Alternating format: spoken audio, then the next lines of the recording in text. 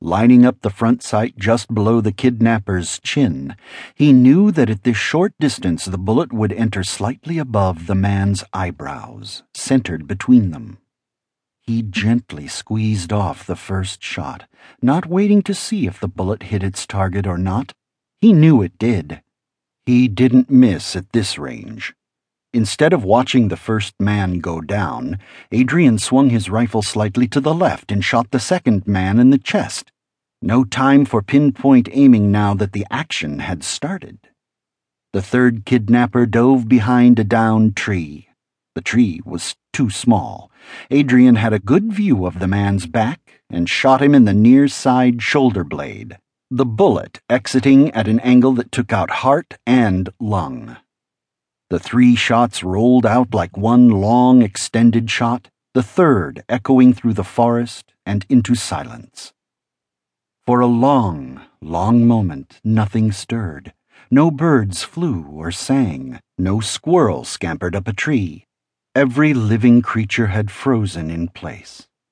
Then the older of the 2 girls stood up, holding up her hands, showing they were tied, having the clarity of mind to try to keep from being shot by someone that might be overly excited. She needn't have worried. Adrian wasn't excited. He had merely executed an action that needed to be performed. He watched from cover for another 30 seconds, waiting to see if anything else needed to be done. The second girl stood. She was much younger, maybe 7 or 8. The older girl looked to be in her early teens, maybe 14. They weren't trail dirty. Their hands and faces were clean. Their clothes weren't new, but weren't torn or soiled. Adrian noted that the 2 girls' facial expressions were those of scared girls, not of victims. They couldn't have been captured more than a few hours ago, he thought to himself. Adrian signaled Bear, his wolf, to move ahead. Bear would let him know if there was anyone else about. Moving slowly from cover, Adrian allowed the girls to see him for the first time. He kept his rifle at the ready position just in case, but smiled as largely as he could as he approached. "What's wrong with your face?" asked the older girl. "Stop that! You're scaring my sister." Adrian stopped, smiling.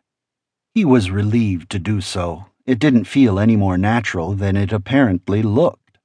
He said, "Sorry, I was trying to smile so you would know I wasn't going to hurt you."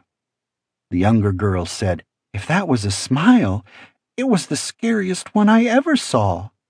At this, Adrian grinned, a genuine expression of amusement.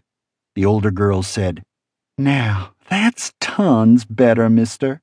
The little girl nodded and grinned back at Adrian. "Okay, where's your family? I want to get you home before dark, if possible." "No family," the youngest one said. "Our family died long time ago." The older girl spoke up. "Our parents died 3 years ago, both of them. We've been making out pretty well on our own since, until these assholes showed up." The way she used the word asshole so naturally made Adrian raise an eyebrow. The girl continued, "They snuck up on us while we were asleep. They must have watched us for a while first. That was early this morning. They wanted to get away from our homestead in case any family or friends showed up. I think they were getting ready to rape us when you shot them." Adrian paused for a long while before speaking again. He thought the best thing would be to take them back to their home, check around for any reliable adults that would keep an eye on them. "My name is Adrian," he said. "What's yours?" "Adrian?" the older girl asked. "You wouldn't be Adrian Hunter, would you?